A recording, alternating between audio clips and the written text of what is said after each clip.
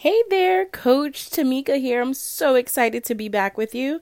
It's been quite some time since we last connected. I've been busy plugging away, doing some content for the 90-day deadline that is launching on January 1st. I'm so excited.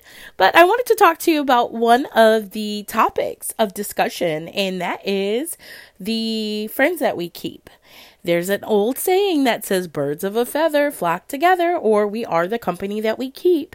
And I really never understood that until I got a little bit older.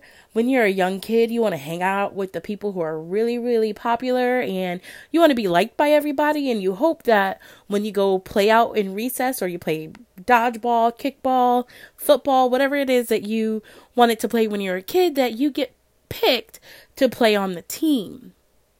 Now, when we're children, the teams that we picked are all situational. So we have friends that we hang out with when we're at school. We have friends that we hang out with when we're at church or catechism. We have friends that we hang out with when we are with our parents' friends. We have friends that we hang out with if we are into science or math or drama. We have those situational friends.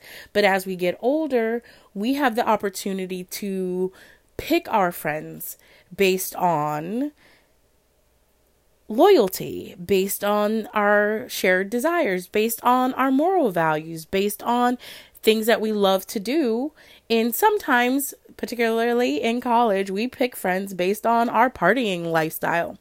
So I've had so many different friends. Most of them I never have kept in touch with as an adult, but I have had a handful of friends that I've kept from childhood. And those friends I can count on my one set of hands, not the 10-finger hands. I'm talking about 5. I have a few friends that I grew up with that are still my friends today and are some of my closest confidants.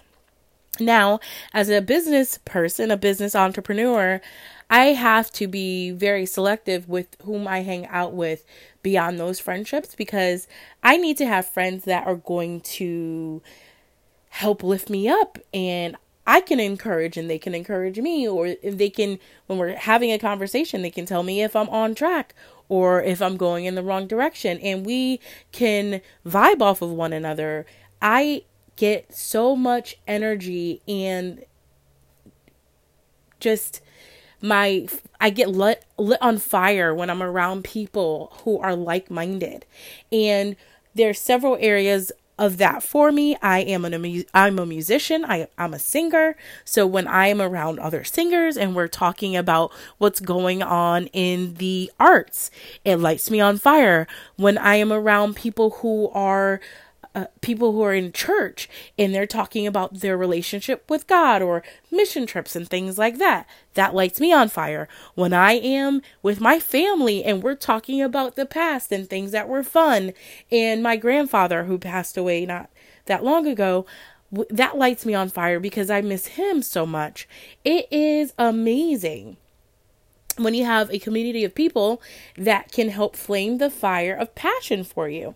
But on the other hand, we also have those friends or sometimes family members who kind of bring us down. And that is why I want to ask you this question. Are you soaring with eagles, or are you flocking with chickens? I know that's a really funny question, but I really want you to think about it. Are you soaring with eagles or flocking with chickens?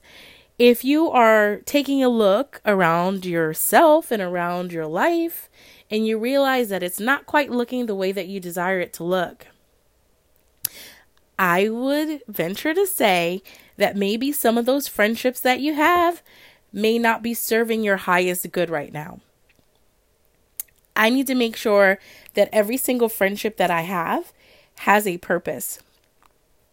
Some of my friends, I have them because they are the friends that I go shopping with, or they are the friends that I call when I have a really, really tough time and I'm thinking about making some decisions, and I'll call that friend. I have some friends that I travel with. I have friends that are really top-notch financial advisors, and friends that are entrepreneurs, and friends that are teachers, and friends that are clergy. I have such a wide variety of friends that each friend has a different purpose in my life, and all my friends are friends that are uplifting and encouraging and are life-giving. And if you don't have that, or you find that you're lacking in that area, you might want to consider being a friend. My mom says to me, if you want a friend, be a friend. And that was so profound for me, because I was a person who really ate, slept, breathed people. And at that time that she said that to me, I was really having a hard time finding really solid friends after I had moved back from Atlanta. I had one friend, and that was my best friend that I came back from Atlanta with, and everybody else was kind of outside of where I was living. You know, everybody had moved away from the city that I grew up in, and it was a hard time to get reacclimated to where I had grown up. But my mom said, if you want a friend, be a friend. And if you don't know how to be a friend, think about the person that you think is the best example of what a friend looks like and model that person. You don't have to recreate the wheel. All you need to do is start looking at people who you think are really, really great friends, or really, really great poets, or really, really great singers, and start to look at them and model what they do. And you'll be one step closer to soaring with eagles instead of flocking with chickens. Until next time.